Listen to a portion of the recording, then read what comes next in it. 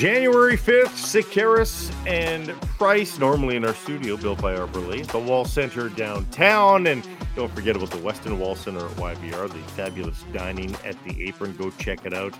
And hey, have a great dinner on your way home from the airport, perhaps, or send somebody off in style. Jeff Paterson in for one more day here, in for the vacationing Matt Sikaris, who's back on Monday. And we are a presentation of the Applewood Auto Group, and Applewood Kia in Surrey has the brand new 2024 Kia Sportage with financing from 5.99%, the fabulous warranty that you know so well from Kia. Watched a movie, Office Christmas Party, over the holidays, Jeff. They had a line in there, "It's a Kia. It's what God would drive." It's all good at Applewood. We don't know that for sure. They can't use that as their official slogan, but it's a heck of a vehicle. Go check it out.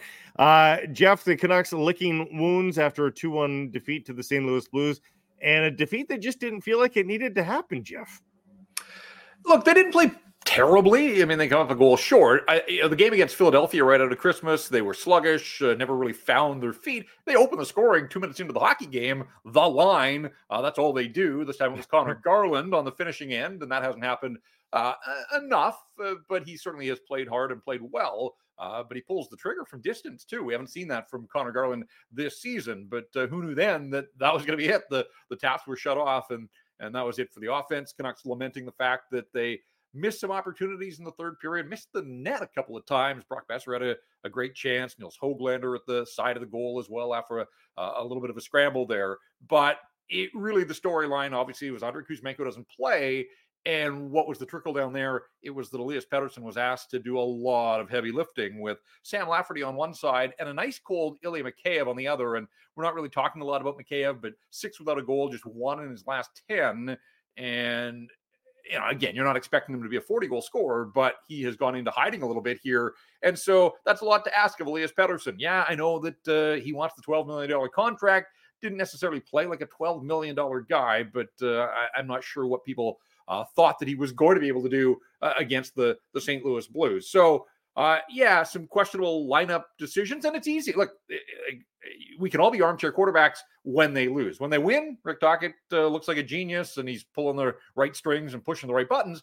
When they lose, though, and they only score 1 goal, it certainly opens the door to criticism for him, and also just a bigger picture questions about deployment, and should Linus Karlsson, a call-up from the AHL, be plugged in ahead of a guy like Andrei Kuzmenko? I'd say no. I think Tocchet got that one wrong. He hasn't got many wrong this season, but I that one didn't sit well with me. And ultimately, the Canucks could have used some offense, and hey, maybe Kuzmenko would have been the guy. Early this season, it was a question of Kuzmenko versus Höglander often, and that was a little bit different because I think both guys have the offensive potential to get you a goal and make a difference.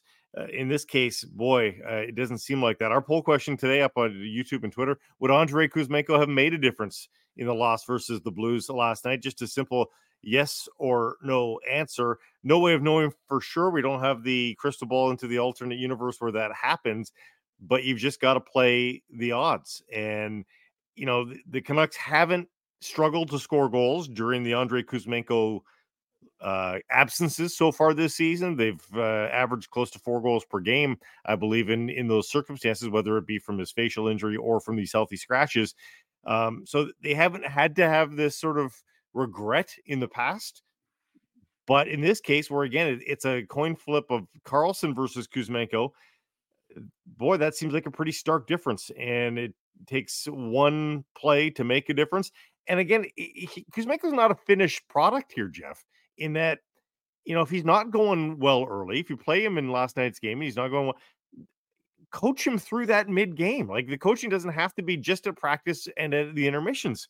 Like, words in his ear during the game. And I'm not saying he's not doing that, but like, it's not like you're not without agency as the head coach.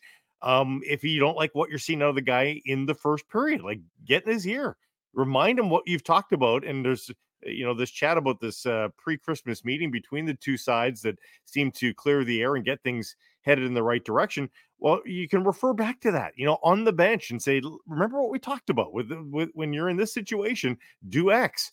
I just think you're in a far better position having to do that than having to get in the ear of Linus Karlsson and say, "Can you get me a game-tying goal here late?" Like, that's just not gonna happen, right? No, on the flip side, there is that, and look, I'm not throwing darts at Linus Karlsson. He's worked hard. He's earned 3 call-ups now. He's in the lineup, but played just over 9 minutes, a complete non-factor, and is out there on the ice for what turns out to be the game winner. So if the knock on Kuzmenko is, oh, this guy doesn't defend, I can't trust him in games. Well, it was Karlsson, it was Höglander, and Nils Amon, and they were part of a carnival in their own end that allowed Robert Thomas, of all people. Now, give the Blues credit. They jump the Canucks' fourth line. They get their best players out there. That's home ice advantage. And Robert Thomas pulls the trigger and they win the hockey game. So Andrei Kuzmenko can defend that well or that poorly. If that line had done all the things that Tocchet talks about with the staples and spent all their shifts in the offensive end and won all the board battles, and Linus Karlsson was a menace out there.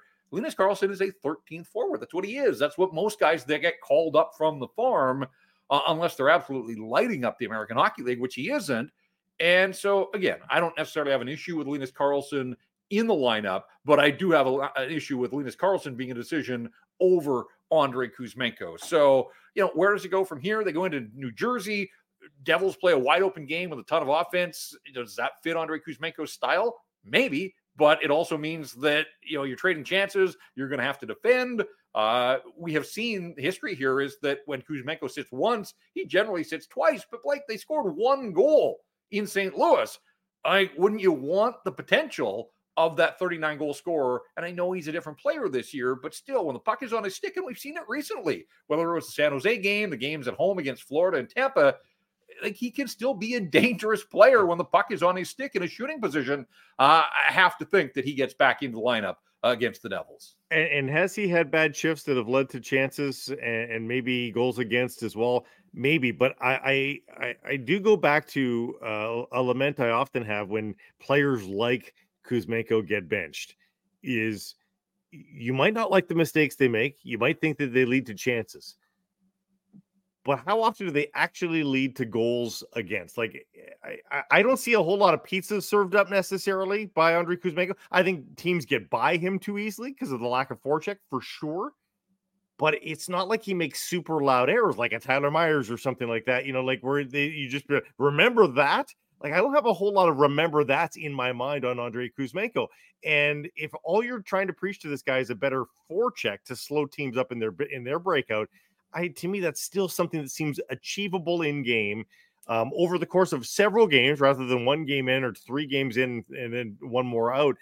I just think that you're cutting off your nose to spite your face just a little bit. And you talked about, some of his recent production, and that's it. Like, there are guys on far bigger droughts than Andrei Kuzmenko, who right now is sitting on 4 goals in his last 7 games. Yeah. I'm a little aghast that he gets the tough love all the time. And I'm not saying he's a perfect player, eminently flawed and lots to work on. But this is not a perfect team, and with 12 perfect forwards every night. And I just don't know that the playing field necessarily seems level, especially when you see the work rate of the team last night. Now, I didn't love the work rate because, you take out Andrei Kuzmenko because he doesn't forecheck. I didn't see a great forecheck from a lot of players last night. And let's hear it now. We'll play them back to back.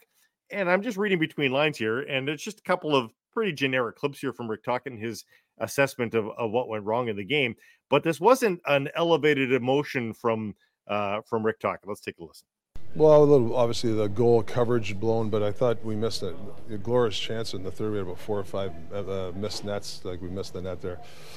Got to hit the net on those shots. They were good through the neutral zone. I thought they hit the weak side a lot. But for the most part, like I said, we had our lucks. We just need some guys to bear down on the shots. So again, like, not a whole lot there, but my takeaway is he thought that they played okay. Yep. And just didn't get that maybe that final great bit of velocity on their shot or pick the right corner. Like, it's just finishing it. He thought I thought it was a lot more than finishing that was missing from last night's game. Well, look, Brock Besser's got 24 goals. He hasn't scored since Christmas. So now for him, that's kind of cold. He did go 5 games earlier this year without scoring, and then he came out of that with back-to-back games of 2 goals, and that's Brock Besser. He can do that. So, we'll see. He's bound to score again, but he's gone 4 without. He had that chance about 3 minutes into the third period. Like, he scores on that most times, but he didn't. And, in a 1-goal game, that turns out to be a difference. Höglander had a chance. According to Natural Stat Trick, the high dangers were 8-0 for the Canucks in the third period.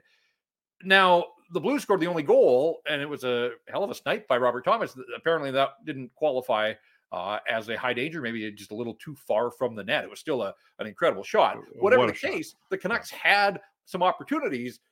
They got all the bounces the other night against Ottawa. They got none, but you can't rely on the bounces and just wait for bounces. You got to make things happen. And so, yeah, I mean, you hear Tocchet there lamenting missed opportunities, didn't like the winning goal. Obviously, there were some defensive breakdowns. And also, he thought that the Blues used the wide side of the ice well. And I do think that the Blues attacked off the rush. I mean, both of their goals really come off the rush to some degree, some broken plays defensively for the Canucks. The winning goal, a little, it's off the rush. They gain the zone and then move it around a little bit in zone, but still an easy zone entry there. So, yeah, I mean, there were things to clean up. Thatcher Demko was really good. They kind of wasted a really solid effort from Thatcher Demko.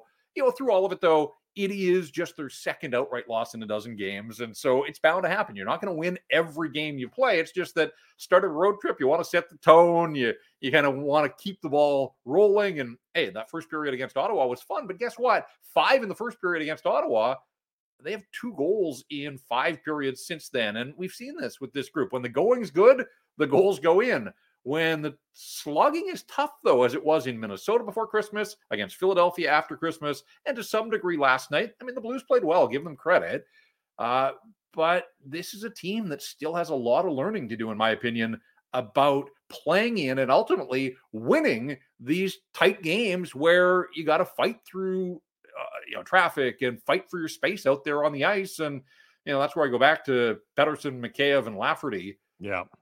Those 3, 1 shot on goal from the 3 of them, and it was Elias Pettersson. So the wingers didn't put pucks on the net, did nothing to help Elias Pettersson and ultimately help the hockey club. I like Sam Lafferty's been a nice acquisition at the price point. There's a role on this team for Sam Lafferty. It's not on the wing with Elias Pettersson, and hopefully we have seen the last of that experiment. Give Petey a fighting chance in this to play with some guys that can, think the game the way that he does and ultimately have a little bit of finish. And to me, that's in the short term, it's Andrei Kuzmenko. In the long term, not in the long term, sorry. In the short term, it's Andrei Kuzmenko. And in, I think the singular short term, I think they got to start to look at making a trade for a winger here. Like, I think to make sure that there is no slip here, to make sure that on a night where the middle line's not going, that the Pettersson line can go and vice versa. I think Elias Pettersson needs a surefire winger that's in form. And I think every week that they waste in not making that trade, they're costing themselves some points now. I really do, because last night I think they get points if there's a player X in that spot instead of Lafferty. And who that is. Well, that's up to them to go shopping. And obviously Gensel's been getting a lot of helium just because people are connecting the dots with Pittsburgh and his UFA status. But a trade like that doesn't have to be him. I think I'm ready to see that if I'm the Vancouver Canucks, because to keep Elias Pettersson happy in these contract negotiations, and B, of course, just to get the points, because you don't want to give away all that you've built here in the first half of the season. Well, and it's funny too, and we had Frank on earlier in the week, and we talked about Jim Rutherford and his history, and Alvin's adopted his strategy of being busy, and they've been able to make some trades.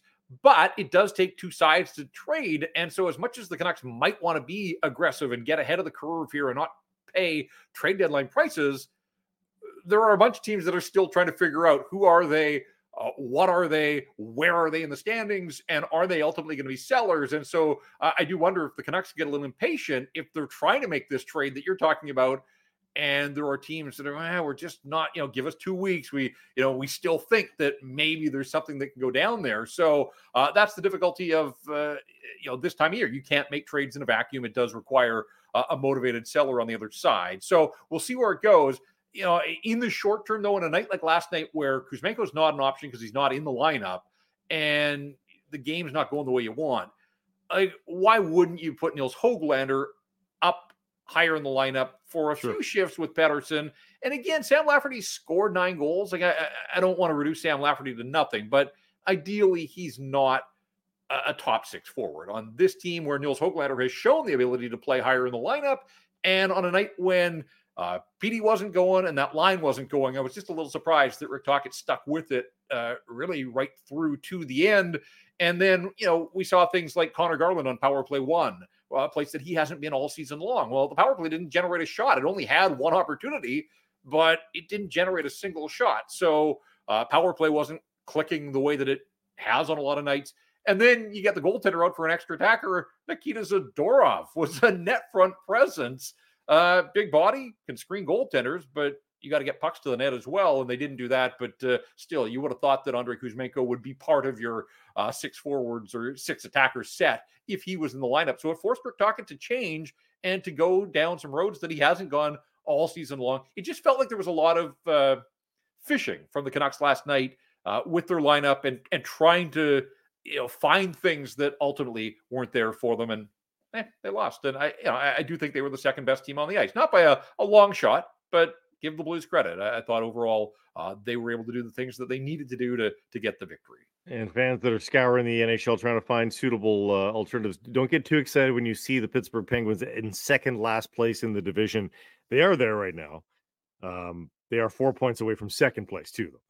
that they go out and score, mayhem. And they score 6 in Boston. They hang, beat the Bruins. That was a wild game. I watched parts of that in and around the Canucks, but it does seem great. Like for all this Jake Gensel talk, the idea of the Penguins throwing in the towel in a year where Sid Crosby is named to the All-Star team, is having an incredible year. You went all in with Carlson. Like, what's the message? There aren't many years left for that group.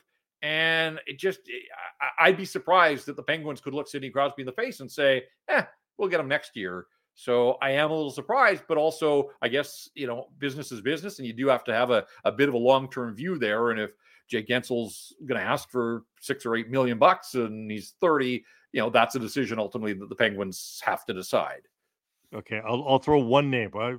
We don't usually play would you here, or a one name at you. And this is a very modest acquisition. This is not necessarily the answer, but there is an upside here. So hear me out. Kuzmenko for Victor Olofsson of the Buffalo Sabres, who is having a down year. He scored 28 last year, 20 the year before. He's on 4 goals this season in 31 games. So you're thinking, ooh, God, this sounds terrible. Here's the plus side. If he continues to perform like he's performing, which is to say not too dissimilar to Kuzmenko, he's done. He's a UFA at the end of this year.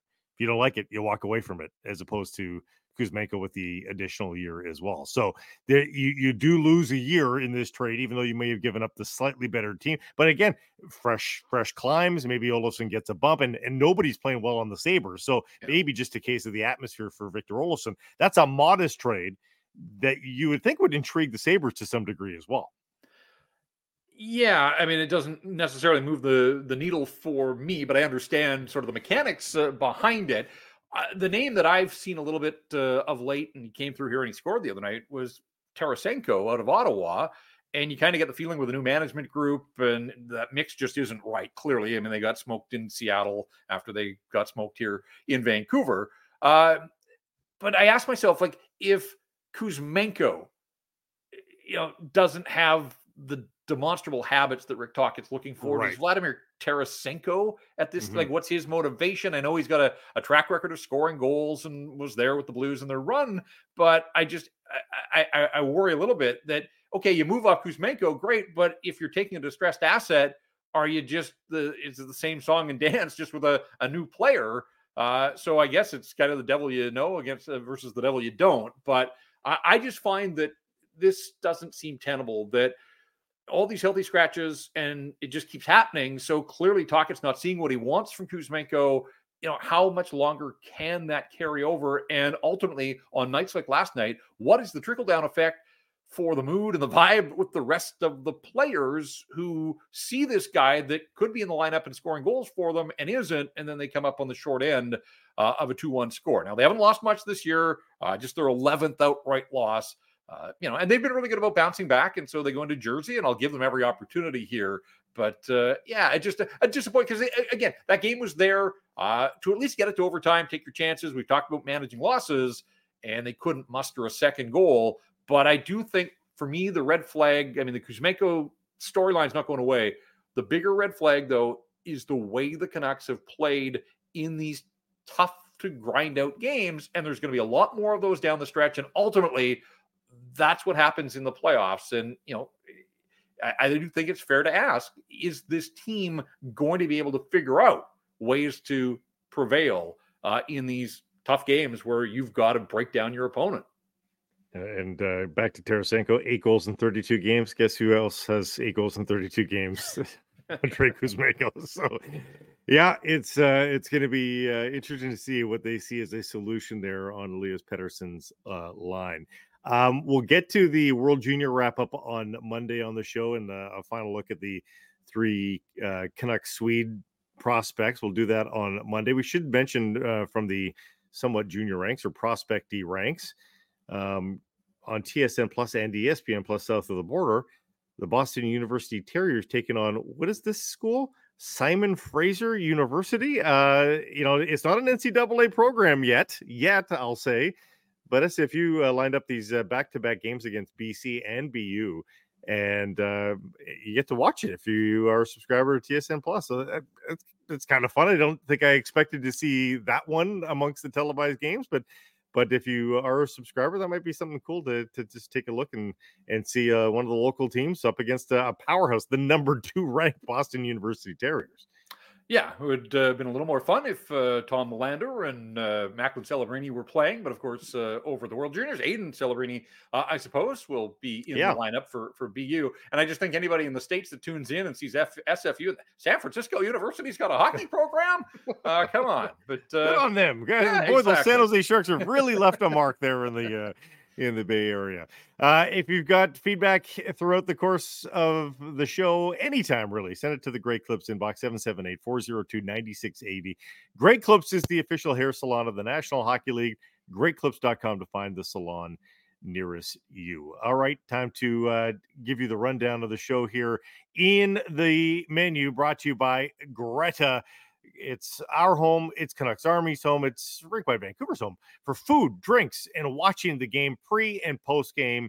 Head to Greta, especially for these road games. You need a place. You need a venue. So head to Greta to watch the entirety of this 7-game road trip. Coming up in just a few moments, we've got hashtags, the best and worst of Twitter, and we run the gamut from the World Cup of Hockey to the name game in the National Basketball Association and beyond. Frank Corrado stops by for his weekly hit. He's fresh out of the booth. He's calling games now for the Montreal Canadiens on TSN. So congrats to Frank on that. And we'll hear his take on what he saw to the Canucks and what are the possible solutions. He gets into the Kuzmenko stuff as well. It's a Friday, so that means we hear from the people, Jeff. To the people we go. We've got lots to chew on because as good as this team has played, Jeff, you mentioned, I mean, there's still a lot of things to talk about, Kuzmenko in particular, and there's just enough gone wrong. There's been enough incidents, bad loss to Philly, this power outage of goals here and there. People have got stuff to say, so we'll get into all that, plus our errors and omissions and beyond before we're done here as well.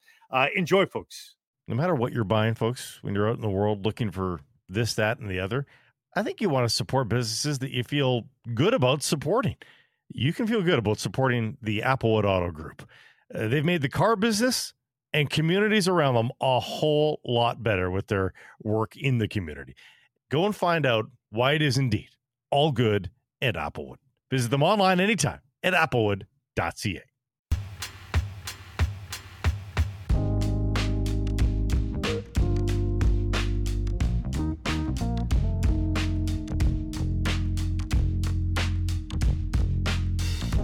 Garrison Price, a presentation of the Applewood Auto Group. Time for hashtags, the best and worst of Twitter.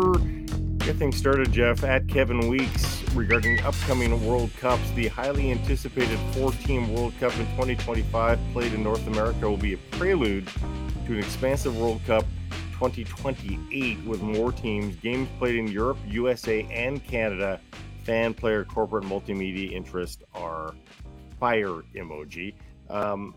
Not a ton new here, other than just that confirmation of a of a 40. He calls it highly Yeah, anticipated. that's what jumped out at me exactly right off the top. I would beg to differ on that description of it. Games played all over is interesting as well, but you do have to wait till 2028 when, God willing, maybe the Russian invasion of Ukraine is over and maybe they can participate as well. But I mean, the idea is highly anticipated. I don't know that right now, as the plans are unveiled slowly bit by bit here, Jeff, I don't know that it's actually highly anticipated until we know exactly what's happening.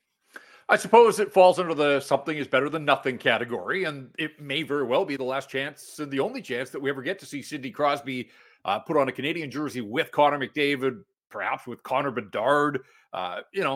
So you take what you can get because we've been starved for best on best. But yeah, I mean, the idea of 4 teams, I'm not sure that highly anticipated the overarching theme there. But again, if you can get Canada against the U.S., best on best, certainly you look at Elias Pettersson. I think Canuck fans would like to see him represent Sweden in something like this. So there are certainly some things to chew on. But yes, I mean, we were both raised on this idea of true global competition. But yeah, there are factors at play here that keep us from that right now. Still an Olympics in 2026 too, potentially, right? So we'll see if that ends up coming to fruition as well. Jeff, fire away.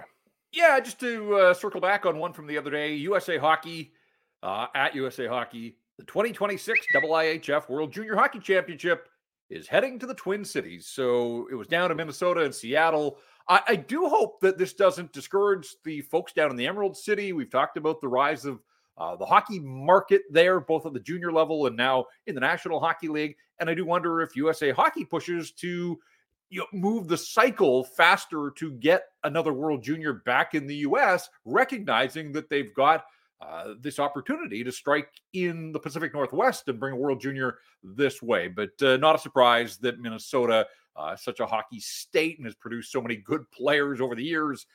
Not surprised that Mini wins this bid for the World Juniors in 2026. Well, and by the time that World Junior cycle rolls around back to the United States in a handful of years, too, you wonder, what does the hockey scene look like in Seattle? And I don't mean that skeptically necessarily. It could be in great shape, but you just don't know. And it's going to be a handful of years. So it's 2026 was the last time, or is the next time. The states usually get it about every 6 years or so. Right. 5 or 6 years. So it could be 2031 or something like that. And we'll see how much of a success the Kraken and Sonics 2.0 will be back, and they'll have the city buzzing. So yeah, no, you're right. I mean, there's a lot going on in Seattle. We know that, and that's why I do think 2026 they could have put this on their plate. But yeah, we'll see where it goes. But I do hope that it doesn't discourage Seattle losing out on this bid. That they will double back and take another run at it. At KMills_00, it's Kamal Miller, Canadian men's national teamer. Couldn't be more happy to join an amazing club like Timbers FC. So much history here, and I can't wait to create more. He was transferred to the Portland Timbers yesterday. Jeff, Miller goes from playing with Lionel Messi in Miami to the rainy confines of Portland. It's going to be a change. I mean, he's right. I mean, it's a good franchise. That part is right. But he was playing with some of the world's best. They just acquired Suarez. Like, that would have been probably pretty fun for the Canadian to continue on with that group of old timers. But he's going to be on to bigger potentially, and he hopes better things. But we'll see a lot more of him here in Vancouver. So the Canadian men's national team quotient in the Pacific Northwest just went up a notch. Right. So you're saying that South Beach and Cannon Beach aren't exactly on the same level there? Not quite the same experience. Okay. Both have their own beauty and majesty, but yeah, not quite the same experience. I've got a double-barreled one. Did you see this? The Toronto Sun, Austin Matthews saves the day in OT after no-name goalie vexes Maple Leafs. And this was Lucas Dostal, who stopped 54 of 56 shots the other night. And the Anaheim Ducks taking issue, and good on them, coming off the top rope. Their tweet, his name is Lucas Dostal. He had 55 saves last night. He was NHL Rookie of the Month in October. Be better, Toronto Sun. Well, that That is just a good general statement towards the Toronto Sun. That is true. Advice to live by. Yeah. Yeah, not exactly needed for just that particular incident. Did you say you had another one too? I got one other. Just we talked about the All-Star nods and the All-Star weekend a little earlier on. This comes from the NHL Public Relations Department. Connor Bedard can become the youngest to play for an NHL All-Star team. The caveat: he'll be the second youngest to play in the event. In 1947, Fleming McKell. Blake, you remember Fleming McKell? You've got his jersey and his hockey card. Yeah. Fleming McKell skated for Toronto, the last Stanley Cup champs, against a team of NHL All-Stars. So the format was different then. Well, right. Fleming McKell, he got to put on a show, but Connor Bedard can become the youngest to play for an NHL All-Star team. So kind of a cool little side note there for the pride of North Vancouver. Yeah, and an interesting caveat, and little note at the bottom of it all because of Fleming McKell. From No Name, you were talking about Dostal. No Name to Same Name. Did you happen to see this the other day? At SNL, Thunder's similarly named players caused 12-minute delay for confused referees. I'm not the NBA fan that I once was, I'll be honest. I did not know there are two Jalen Williamses on the Oklahoma City Thunder. Jaylin, Jalen. Two Jalen Williamses. And things get a little bit dicey when they happen to be on the court at the same time, and there's a foul. And the referees say run over, and they have to be clear with numbers, I guess, obviously. And they make announcements of Jalen Williams with the foul, yada, yada, yada. And they got confused. During the third quarter, the refs and statisticians at the game had Jalen with 2 fouls. However, the NBA scorebook listed him with 3. League officials called in. They had to rewatch the entirety of the second quarter to determine which Williams had committed what foul to whom and at what point. The players just hung out at the bench while they watched the second quarter and figured out who had what fouls. And in the end, it was Jalen with the 3 fouls. Jaylin also had 3 fouls. Are we moving towards face recognition technology? Isn't that what the numbers are for? Like, don't you run over? But I just envisioning the refs have a little scanner, a pocket scanner that maybe the players all wear some sort of wristband barcode. A barcode, yeah. Now, exactly. the cautionary tale here, of course, is that not too long there could very well be 2 Elias Patersons playing here in Vancouver. But again, they do wear numbers, and maybe you just pay a little closer attention to that. You would hope that'd be a guiding light.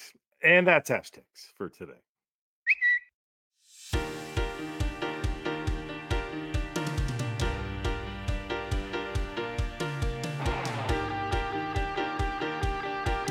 Sakaris and Price, a presentation of the Applewood Auto Group and Applewood Infinity Langley, the 2023 QX80 with a $10,000 non-stack cash attached to it. Go take one for a test drive and save big time on the QX80. You want some heft for the new year? There's your car. At Applewood, it's all good at Applewood Infinity in Langley. Let's bring in our, I was going to say Wednesday regular, except it's Friday. We did a do-side-do with Frankie Corrado, who's back with Jeff and I here today. Welcome back. Happy New Year, sir. Yeah, Happy New Year. How was everyone's festivities? Everyone have a good time? We got through it. Pretty quiet, but here we are. I don't know. I might have had my most interesting New Year's ever this year. So doing what?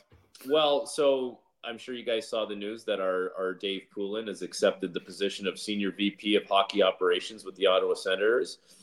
So I got the last minute call to go do color commentary for some of the Habs games that he's scheduled for. So not a bad deal. I get to go down to Tampa. But I had to get home. I had an obligation between games in Tampa and Dallas. So as part of that, there was a day off in between games. I had to fly into Toronto, spent the day in Toronto, and then flew to Dallas that night. So we did the game on New Year's Eve. I had a rental car, and I basically spent the 12 o'clock minute exchanging the keys with the person at the rental car place. I pulled in at 11:58. handed him the keys at 11:59. We said Happy New Year. I was on the phone with my wife. We said Happy New Year, and I was on a flight early that morning. That's the definitely the most The rental interesting car exchange. desk New Year rager. Yes. Yeah, we were at the National Car Rental drop-off during the New Year's 12 o'clock. Was Ryan Seacrest there? Was it a big deal? Yeah, you know what? There was a lot of people asking for autographs, all that kind of stuff. So it was very glamorous. Very glamorous. I haven't tipped this hand yet. On New Year's, I had Dom Perignon for the first time in my life. Okay, and how do we feel about it? I didn't like it. Yeah, like all the rage about the $20 bottle, or like a $30. To me, it tastes better. I didn't like the taste of it at all, and I didn't think there was much to separate in terms of champagne tastes. Yeah, I don't like it's it. all the name. It's all the name because you're in the club. You got the booth and bottles, and you got your Dom. But I wouldn't know anything about that. But I just think it's just one of those things like anything else. It's just a statusy thing to say you've got some Dom. I think there's like you said, there's plenty of things that taste similar. The Canucks weren't celebrating last night, that's for sure. There was unlikely to be any champagne there. And it's not like they're blown out of the water, Frank. Talk about what a game like that feels like. So you're about to embark on a 7-game road trip, and it's just kind of a meh game. You were in it. They get one late goal off a knee, and all of a sudden they at least get a point out of it. But they couldn't do that. What do you think ultimately they take away from that game? It's like it started off promising because the third line gets a goal early in the game. Really what it comes down to in a game like that, it's the start of a long road trip. You want to get that road trip off to a good start. You want to start banking points because you know that you're going to have to play. I don't know what it is on this road trip. I know they go through the New York area, they finish in Columbus, but it's like every other day you're going to play a game. Vancouver does these road trips where you'll hit like 6 or 7 games in a 2-week span. So it's tough. And you know that the games you're going to be tired for some games. You're not going to have your legs. You're going to be maybe a little bit fatigued. So it is important to get off to a good start and start banking points early in the road trip. That's one of the games that you expect to have maybe halfway through the trip. Maybe you expect to have that one on a back-to-back where your brain's not as sharp. And that's just kind of what it looked like watching that game back. I will say this, like that's one of those ones where you need your game breaker to find a way to get you one. Like you need a Paterson or a Hughes, and Kuzmenko doesn't even play in the game. Like those are the guys that can get something when there is nothing available. And that was an issue for them. Demko plays really well. As far as keeping the Blues to 2 goals, like, you give yourself a chance to win that way, but when you can't find the offense and listen, let's call a spade a spade. There's been a lot of nights this year for the Canucks where the offense has been pretty plentiful, and there's been some goals that have gone in where you're like, okay, well, that's not, you can't count on that going in all the time. So it is a little bit of a balancing act. But that's one of those ones where you say frustrating night, and we'll just get right back at it because we have a lot of games to play in a short period of time on the road.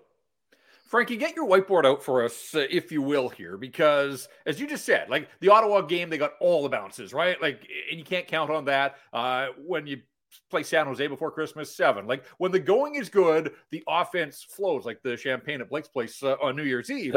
But in 3 of their last 8 games, they've been held to a single goal. In Minnesota, they had to grind. They got that game to overtime. Philly after Christmas, they lose 4-1. Last night, just 1 game.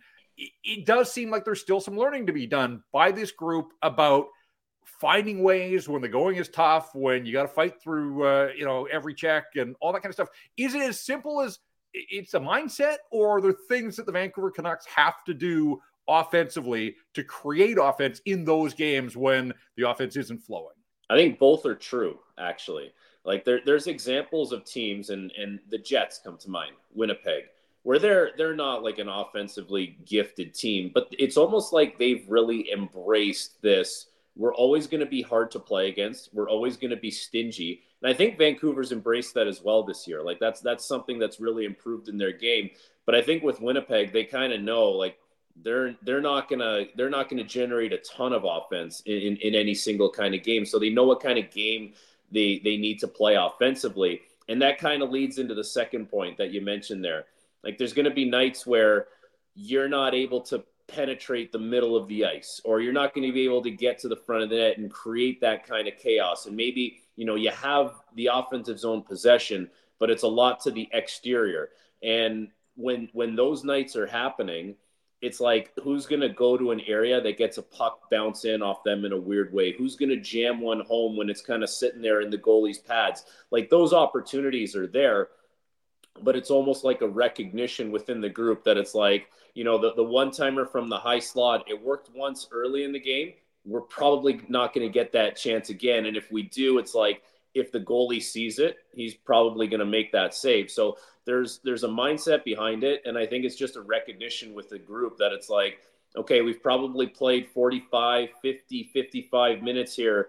Like, we know what kind of game this is going to be. We know that there's certain things offensively that aren't available to us. We need to trying to find a way to get a gritty one, a garbage goal.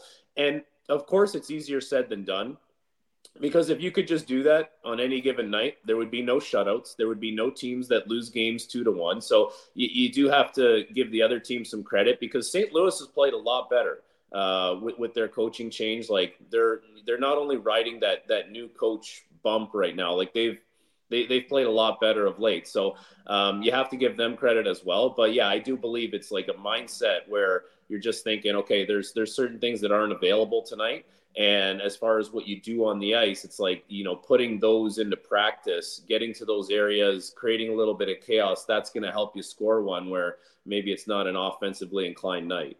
I know we'll get to Kuzmenko here in a sec, but a lot of the chatter coming out of the game last night was Elias Paterson, if he wants to be a $12 million guy, he's got to elevate not only his own play, but the guys around him. But where do you stand on, and how much is this testing that theory when he's being asked to play with Sam Lafferty? With all the respect, Sam's been a nice pickup by the Canucks, but not a top 6 guy. And Ilya Mikheyev has 1 goal in his last 10. Like, Mikheyev should probably be the 3rd guy on any line as opposed to the 2nd guy after the star center. So how much of it is on Paterson to pick up the guys around him, and how much is it on the Canucks to find somebody better for Elias Paterson to play with? Well, listen, I agree. I think Paterson can only do so much. And Mikheyev is that 3rd guy on a line. He's that guy that's the puck hound. He's the guy that's going to have to do a little bit of the greasy work. And, of course, he's going to chip in offensively. He has that element to his game. But Lafferty is also that kind of player to a lesser extent than Mikheyev, and is better suited to be lower in the lineup. So, you stick Elias Pettersson with those 2 guys and you expect him to carry the load offensively, it's too hard. Like, you can do it for one night, but to expect it to happen where, like, what was Pettersson supposed to do last night? Was he supposed to have 2 goals and 1 assist, or 1 goal and 2 assists, and completely, like, propel that line to a big night offensively? I think you're asking a lot. You're asking a lot in that situation. And really good players are also really good players because of who's around them. I think you take a look at a lot of the good lines around the NHL, whether it's been in years past. Go look at the Boston example when it was Marchand, Pasternak, and Bergeron. Like, Pasternak didn't have to play with, 2 guys that are better suited lower in the lineup. Matthews and Marner, Matthews and Nylander, McDavid and Draisaitl. Like, there's a reason why the really good players are really good players. Yes, it's because of their individual skill, but they have someone to play with. They have someone who can think the game the same way. They have someone who can execute a little better than other people. They have someone who can make a pass, through a couple skates or under a stick or over a stick that the regular guys can't really do. So yes, you can say that a really good player on a team, your number 1 guy, he needs to elevate the players around him, but he also needs guys that can do it themselves a little bit. Like, you can't piggyback 2 guys and expect him to have a big night offensively. And this is the guy in a contract negotiation right now that you're trying to say, hey, this is the place for you. And he's probably thinking, what are you giving me to play with here? Like, give me something. Well, how about the guy that scored 39 goals last year? Like, wouldn't it be nice if that guy could find it a little bit? And listen, like, I'm sure we got to get into Kuzmenko here, because, like, it's a guy who's making over $5 million, scored 39 last year. Yep. And he's that guy that has a shot that can create something out of nothing for you. Like, he's that guy who can find one at the side of the net when, everyone's kind of been on the perimeter, and it's a two-way street. And it's been well documented this year, the struggles that he's had kind of fitting into Rick Tocchet's system, Rick Tocchet's kind of mindset as far as how he wants to play, with Kuzmenko not being able to get to areas of the ice on time and all that kind of stuff. So I just wonder with Kuzmenko, you sent the message already. He's been healthy scratch this year. You've gotten that message across. Now it becomes a thing where it's like, once I've sent that message, you probably need to give him a little more runway now to apply it. Like, it's probably not going to happen over a 1-game span or a 2-game span. There is something to be said for, okay, we're on the same page now, but you do need some time here to put it in practice and implement it and see it transpire in the game. It's not easy for players like to break out of a slump or if their game is in a bad place. It doesn't happen overnight. So you probably do need to give a guy like a little more runway here after you've sent your message, after you've sent your point, which is well taken. And I'm sure the player understands it. He's a good player. He's shown that last year, but I'm not sure what taking him out of the lineup at this point is going to do for him. He probably needs to just play and work through it himself now. Coaches always say they dress the best lineup that gives them the best chance to win on any given night, and it just seems impossible to believe that Rick Tocchet lived by that last night when he inserts Linus Karlsson into the lineup, who's fresh off the American Hockey League, and they've got Kuzmenko right there in a game that ends up as a 2-1 game where one shot makes the difference. Our poll question is, would Andrei Kuzmenko have made a difference in the loss to the St. Louis Blues last night? Impossible to know for sure, but aren't the odds likely that it's yes?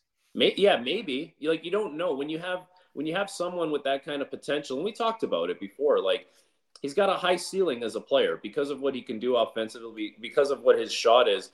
So it's hard not to get wrapped up in, well, if that guy was playing, maybe he gets an opportunity to get a shot off and you tie the game and you bring it to overtime. And then when you're playing 3-on-3, no matter how the game is gone, you can find a way to win that game.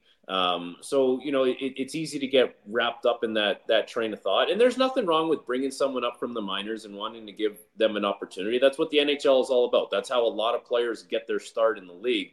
But when it comes at the expense of a guy who, he should be playing for them, whether that's his doing that he's not playing or Tocchet's doing that he's not playing, like, the contract, the output he had last year, the flashes that we've seen from him this year, he should be playing. It's up to him as the player now to clean up his own backyard, but he needs to be given the runway here to do it. And I can reason with the argument that, well, he's had plenty of opportunity this year, but I think, it's almost like the clock starts again once, you've come to the point where we're healthy scratching you. This is where you're at, and I've sent my message across. It's like there's a new clock now for him to work it out from that point, not from the start of the season where it was, hard for him to kind of get his footing. Frank, I want to float a theory, and I'll have you poke a hole in it at some point when you feel that it's the right time. So Carson Soucy is pretty much cleared to get back. He has been practicing with the Canucks now. He's on the road trip. At some point, we think here in the next couple of games, he's going to return to the Vancouver Canucks lineup. On the surface, it feels like Noah Juulsen is going to be the odd man out, the seventh guy, and he'll come out. But Ian Cole turns 35 next month. Tyler Myers turns 34 next month. The Canucks still have half a season to go. The idea of load management has been floated before, but hockey minds don't seem to ever want to embrace that, the badge of honor of playing 82 games and all that kind of stuff. Would it be the craziest thing in the world for the Vancouver Canucks to implement some sort of load management to maybe less is more, so that Ian Cole and Tyler Myers are fresher later in the season, and you keep Noah Juulsen, who's actually played pretty damn well the last 20 games or so, into the mix, and then he doesn't just sit in the sidelines and patiently wait for an opportunity to get back in there? Why wouldn't load management work in this situation for the Vancouver Canucks? I'll be honest with you. I actually don't mind the whole load management thing. Like, I think you invest a lot in your players, and you want them ready and available come playoff time. So why not do certain things along the way that allow you to have those players readily available and feeling healthy? Because if you're feeling healthy, then you can play at the top of your game. It then becomes a conversation. Well, does the player want that? Does the player just want to not break up his routine and just be on the ice every day and just be mentally engaged and locked into that kind of mindset where you don't take yourself out of it? Sometimes you take yourself out of it, you let your foot off the gas, and you find you have a little bit of a hard time getting back into it, getting re-engaged. So there's something to be said for that. But if the Canucks get into a portion of the season where their playoff fate is pretty much sealed and we know what seed they're going to be and they know who they're going to play, which in the NHL has been a reality here for the last couple of years. There's been a lot of teams that have been like, from basically halfway through January have known who they're going to play in the first round of the playoffs because nothing changes in the standings. They get into a situation like that, I don't see why you wouldn't propose it to some guys, but ultimately I wouldn't be forcing it on players because like the players are really in tune with what makes them good, what has them in the right kind of headspace in order to play good hockey. But if that's a conversation you want to broach with some guys, I'm all for it. Like, I just think you invest too much in some guys, whether they're, mid-tier players or high-end players, whatever the case may be. Everyone is somewhat of an investment in the team. And if you think that's going to help guys be healthy and playing at the top of their game when it really matters come playoff time, it's just another tool at your disposal. Speaking of defensemen, Quinn Hughes, the first Vancouver Canuck All-Star. We've found that out as of last night as well. We had sort of forecasted that would be likely given his prominence in the defenseman scoring race and his overall great play, the fact that he's the captain of the team, as opposed to some of the other players that you could choose from the Vancouver Canucks. You would think they have more going, though, Frank. Do all of them want to go? Miller, Paterson, Demko, Besser, get in the minds of all these guys, given what we just talked about load management. Do they all want to go? Or do they all want to save their energy for the first, meaningful games in March in a long, long time? See, I don't know if everyone wants to go to the All-Star game. I really don't. Like, I think if you're, you have travel booked to go to Cabo and your wife or girlfriend is really looking forward to it and you've had a great year and you're away a lot during the season and, like you both have this thing you're really looking forward to. It's going to be a nice escape for the both of you. And then you turn to her and say, we can't go to Cabo. Those nice new bikinis you bought? You can't wear them yet. We got to go to Toronto because I'm an all-star. And yeah, everyone's, it's a proud moment for sure.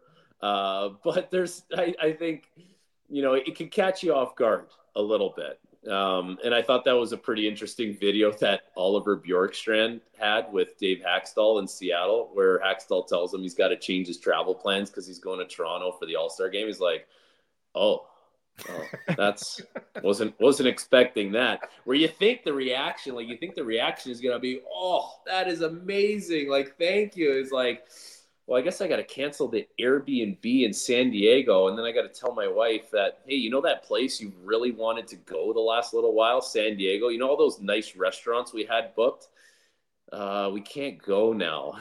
So I don't know. I think it's a great honor, of course. Like, there's a lot of players that really look forward to that. It's a nice accomplishment. Like, I played with Leo Komarov when he was selected for the All-Star game. He was our team representative in Toronto. So think about that. Like, Leo was over the moon to go represent our team and get selected to the All-Star game.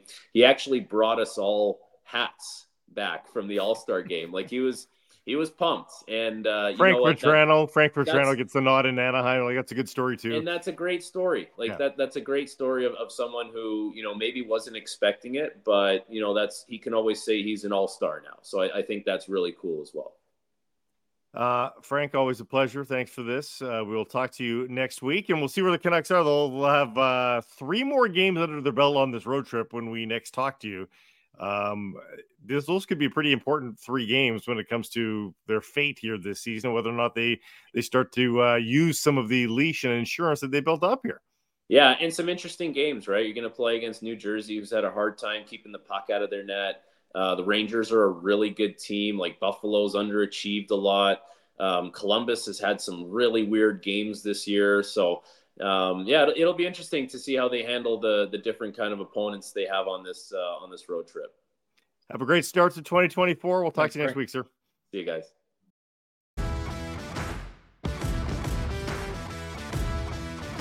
Oh, to the people. To the people. Yes. Let's go to those people, shall we? Have to go to the people. I miss the people there. It's been a long, frustrating time for people here. To the people we go.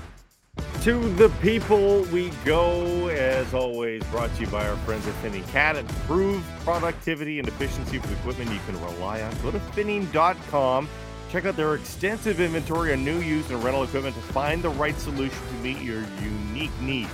Need a part? Never been easier with Finning Cat's online service. Invest in the future of your business.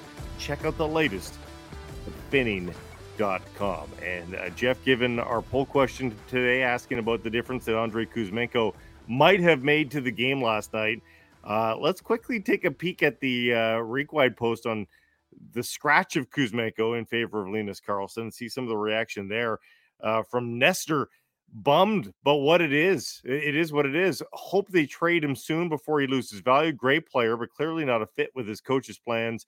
Talk turned this team around with few player changes. He has earned the benefit of the doubt, and that's going to be the question for fans in the wake of a decision like last night. And we've talked about that already. I mean, it's do you just give the keys to the car to talk and say he can do no wrong now, or is he open to this sort of criticism? Well, I think you have to. I mean, when you lose and then you only score 1 goal, I think it does open the coach to some criticism. Linus Karlsson certainly wasn't a threat to score a goal, and to extend it, if that game had got to overtime, Linus Karlsson wasn't getting shifts in overtime. Kuzmenko might take it further if it gets to a shootout. Linus Karlsson's not going to be up early as a shootout difference maker. And so, again, I get message sending, but I also wonder, it's been 5 healthy scratches, but really in 3 separate bundles. There were back-to-backs in late November. Then there were 2 games together just before Christmas. This is a 3rd time. Why does it keep happening? The message isn't getting through. There isn't the change that the coach so are they just going to continue with this dog and pony show, this dance? It's been 5 healthy scratches in the first half of the season. If he stays here through the trade deadline, is he going to be healthy scratched 10 times over the course of a regular season? So to me, it feels like it's somewhat untenable, and that push is going to have to come to shove here sooner rather than later, because they've had so few distractions around this team this year. Everything has gone their way for the most part. This one's only going to grow. And then on a night where Elias Pettersson's playing with Mikheyev and Lafferty, what's the trickle down? Is there some frustration on the part of VP40 because of the wingers that he has to play with, because the coach keeps making this lineup decision? Ken writes in and says he's done nothing not to be benched, and I don't know that that's necessarily the case. He's got 19 points in 32 games, which is better than a half point per game, and 8 goals in 32 games is still nothing to laugh at, Jeff. I mean, and a lot of those are in games where he's playing 11 minutes. His goals per 60 is not a terrible rate, although it's all being compared to 39 goals, of course, last season. Yeah, and look, I mean, he scored a couple of goals. Most of his scoring's been done at home here of late, but he came off the benchings in Nashville and Dallas in the San Jose game. He opens the scoring. We all kind of thought, there you go. The message has been sent. He responds. There's been a little bit of uptick in his scoring. He had a dismal month in November. The crazy thing for me, is when he has played, and again, this guy's been part of Power Play 1 for the most part when he's been in the lineup, he doesn't have an assist since November 15th. Yeah. When he came to the Canucks, he was advertised as a playmaker. From the work that he had done in the KHL, that people were going to be blown away by his playmaking skills. He is a highly skilled player. And yet, for whatever reason, the goals are down, but the fact that he hasn't set up a teammate for a goal since mid-November, that blows my mind. Brent, he was a nice story, good addition for a bad hockey team last year. This year, the team is better, and he's not kept up. Wonder what he would get if he was playing with Gino in Pittsburgh. Norvan, man, rarely disagree with him being Tocchet. More than the benching, the new line combos are not working. And then finally, we've got Bobby saying it's stupid. They're not losing games because of Kuzmenko. Even when Kuzi plays, he's not put in a position to succeed. Just put him on the top line, let him figure it out. He's too good a player to waste. You don't score 39 goals by fluke. And that's the thing. You can score a bunch of goals by fluke. You don't score 39 of them by fluke. He's a highly skilled player, the likes of which they don't have in the lineup. And we've covered this a lot here today, that Sam Lafferty and yes, even Ilya Mikheyev, they are not highly skilled players. They're nice players. They're great pieces to have on your puzzle, but they're not exactly top of the heap kind of players capable of coming anywhere near 39 goals, even with good luck, Jeff. And also, and we talked a little bit about this on Rink Wide, but when I talk about would Linus Karlsson have been an overtime or a shootout, you take Kuzmenko out of the lineup.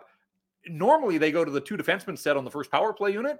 Last night, they elected to put Connor Garland on power play 1. Now, Garland's been a nice story. He scored the only goal. He works hard, but this power play, as we have documented for a while now, it hasn't been humming along. Like, he got off to this great start, but really since the start of December, it had kind of gone cold.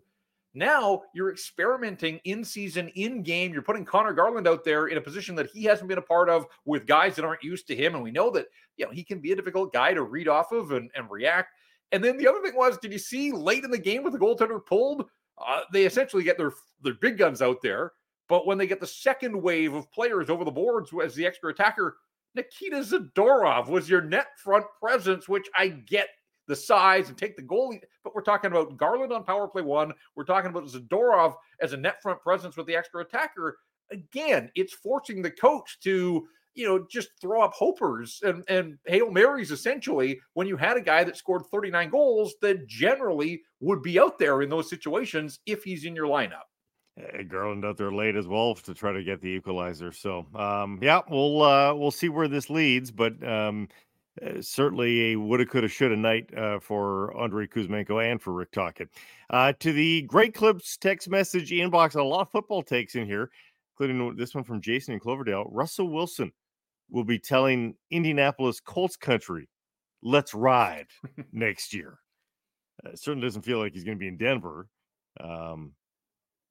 Colts are a possibility, I suppose, but there's going to be, there's not a lot of QBs that are good in the NFL right now. And he is an average QB. And I say that as a compliment, Jeff. Like, being an average QB in the NFL is a pretty good place to be right now. And a lot of teams don't have average QBs. No, we've seen this so often. And, again, you go back to when Nathan Rourke was looking for opportunities south of the line, and, they recycled the same guys through and through. Now, I'm not comparing Nathan Rourke to Russell Wilson, but you're right. There are so many sort of average quarterbacks in the National Football League. Russell Wilson, with his pedigree, working his way to the end of his career, perhaps, but I still think that there is some life, and clearly he'll be spurned and motivated, I would think, by the way that this is all played out in Denver. So, yeah, fascinated to, that'll be one of the stories, obviously, to watch in the offseason is how does that play out? Where does Russell Wilson wind up? And what's left in his tank to try to lead another National Football League team? I'll give it a hot, by the way. All right. I like Adam, that. the former Bath guy. Joe Flacco will have a longer career than Aaron Rodgers. I honestly, I don't think Aaron Rodgers plays another. Here's my hot take: Aaron Rodgers doesn't play another down in the NFL. Slides right into the co-pilot's chair there on the McAfee show. Is that the next stop for him? Yeah, look, people were lauding him as this miracle healer coming off the Achilles, and he was going to be back in week 10 or whatever it was. Obviously, that didn't happen. That is a serious injury for anybody, but particularly an athlete at that stage of Aaron Rodgers' career. So, I get where you're coming from, Blake. Like, it's quite possible that we have seen the last of Aaron Rodgers as a National Football League quarterback. And it's one thing to jog around the practice field, do some light tossing. Sprinting away from 250-pound players that are trying to tackle you, it's a different level of intensity. Let's see how the repaired Achilles feels after that. Basketball, Phil, tell me I'm wrong. All these backup QBs playing this week. Can't wait until the NFL gets to that 18-game regular season. It so desperately wants. It's going to be unwatchable. Doesn't it feel like that more than ever this year, Jeff? That because of maybe it's because of the lengthened schedule, but for whatever reason, there just seems to be a lot of teams riding out the string, and they don't want to play their starters right now, in particular their quarterback. Right. So, I mean, essentially, they have shuffled. Remember, that used to always be the knock in the preseason. Preseason's too long. None of the starters play in the preseason. It kind of feels like they've taken the last preseason game and just attached it to the end. Now, I get the motivation of some of these teams that have locked up everything. Like, why would you put your best players in harm's way? You wouldn't. But you're also putting an entertainment product out there on the field, a television product as well. They need eyeballs to watch. Like, what are the compelling stories in a lot of these games? There aren't any. So I guess you seek out the games that, have the true playoff implications and hope that we still get some decent football. But yeah, that seems to be the storyline here in the final week of the regular season is who isn't playing as opposed to who is and what they're playing for. Frank Saravalli reaction after he talked about Jake Gensel again. Chris writes in, Gensel's almost 30. He also put up points with Crosby. A pylon could do that. He's a good player, but why spend cap money on another 30-year-old? Who's going back? Kuzmenko, a younger player? Gensel's going to be a risk because the asking price is going to be a lot more than Kuzmenko. It's going to be Kuzmenko and a first. And whether or not that's the first round pick this coming year, if that's going to be enough, or do you need to attach one of the high performing prospects for the Vancouver Canucks that is also a first round pick, like a Wielander or a Lekramaki? That would be too steep a price for me. The late first round pick coming up and Kuzmenko, I would probably do that. Gensel isn't a superstar, Jeff, but he might be just what the doctor ordered for Elias Paterson this year. Right, but you have to keep in mind that the Canucks are ahead of schedule given the prognostications at the start of the season. Mm-hmm. I think it's changed a lot of people's views about this team, but the window stays open. I mean, yes, Elias Pettersson needs a new contract, but you've got Quinn Hughes on one of the great contracts in the National Hockey League these days for a few more years, Thatcher Demko as well. So, are you really wanting to part with, sizable assets for a true rental?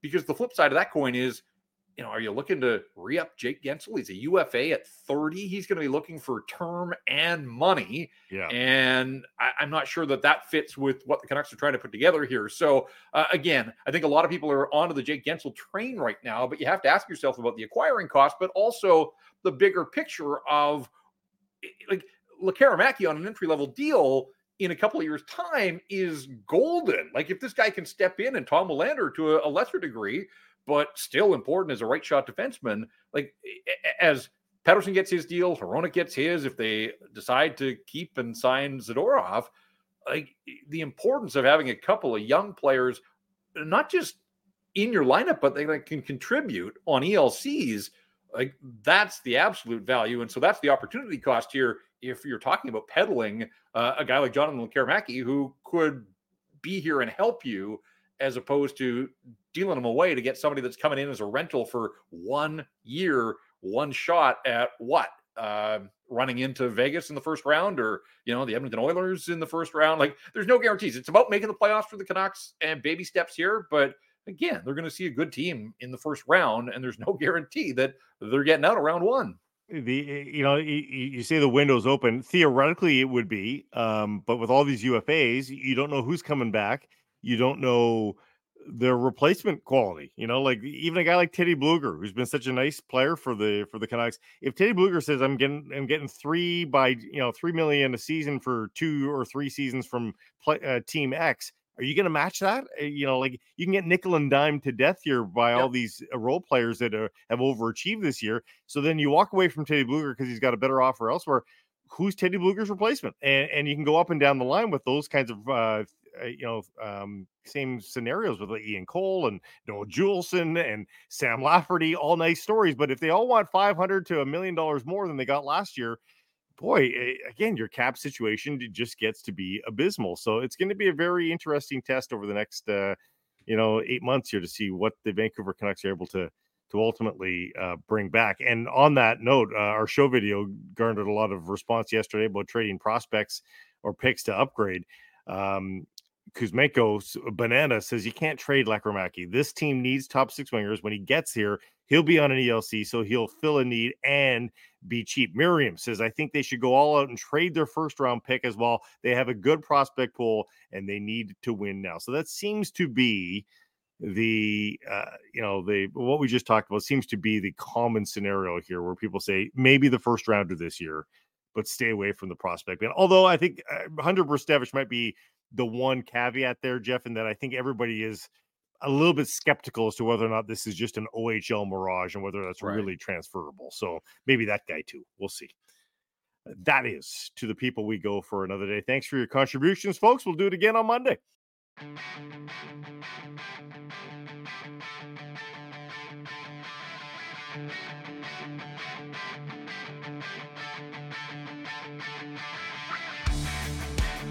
So Garrison Price from the Wall Center, a presentation of the Applewood Auto Group. And Jeff, let's get into our errors and omissions from yesterday. Grady, do you have anything for us? I don't think that there was an error or an omission to speak of, and that would mark no. Embarrassingly, we're on a run. We're on a roll to start the new year. I don't see any people quibbling with us. I mean, we're just tapping in the 5-footers here. It's unbelievable. So it's a common denominator here. Yeah. No, that's not a feeling I'm used to. Trust me. The 5-footer. That's true. No. People in my family would beg to differ with my lack of errors and omissions. But all right, let's remind you though, if you do catch anything through the course of the show, you send it to the Great Clips inbox 778-402-9680. 9680. Great Clips is the official hair salon of the NHL. At Great Clips, Jeff, it's going to be great. It is. It's fait accompli. Let's get to our Betway bets of the day for today as well. Jeff, get us started. Yeah, the Seahawks trying to keep their playoff hopes alive. They're in Arizona to finish the regular season. They need a win and some help. So they've got to take care of their own business first and then let the chips fall where they may. Should be a motivated bunch. Arizona with nothing to play for, but that was the same case last week and they beat Philadelphia. So who knows? Still like the Hawks to get the job done in this game. Not sure about the playoffs, but I do like the Hawks. They're favorites on the road here. You can get them at plus 166 on the money line. Yeah, it is kind of a wacky season in the National Football League, and you have to check to see who's playing and who's suiting up and all that sort of stuff. Pittsburgh's still technically alive at 9-7. They've got some work to be done, though. They need some help. And they're taking on a Baltimore team that doesn't have anything to play for. It's 13-3 running away with the AFC. So you have to think, with all that said, Mason Rudolph can muster more than 192 yards of passing. 191.5 is the over-under. Take the over on the yards of passing for Mason Rudolph at 190.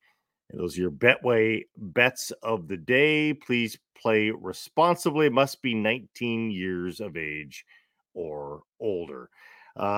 Jeff, thank you so much for filling in all these days here this week. It's always fun and good way to get the new year started. And I know Matt will be back on Monday, and I'm sure he'll have he's always got plenty to say, but when he's taking a week off, he'll have even more to say. So looking forward to getting him back in the chair. And we'll have a Devils game to have talked about already with the Saturday matchup with the Canucks and setting everybody up for back-to-back against the New York area teams, Rangers and Islanders on Monday and Tuesday. So it should be a lot of fun. Thanks for listening, everybody. We will speak to you on Monday.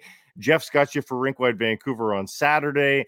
And don't forget to support the fabulous partners we've got that are also supporting local here in BC. Have yourself a great weekend.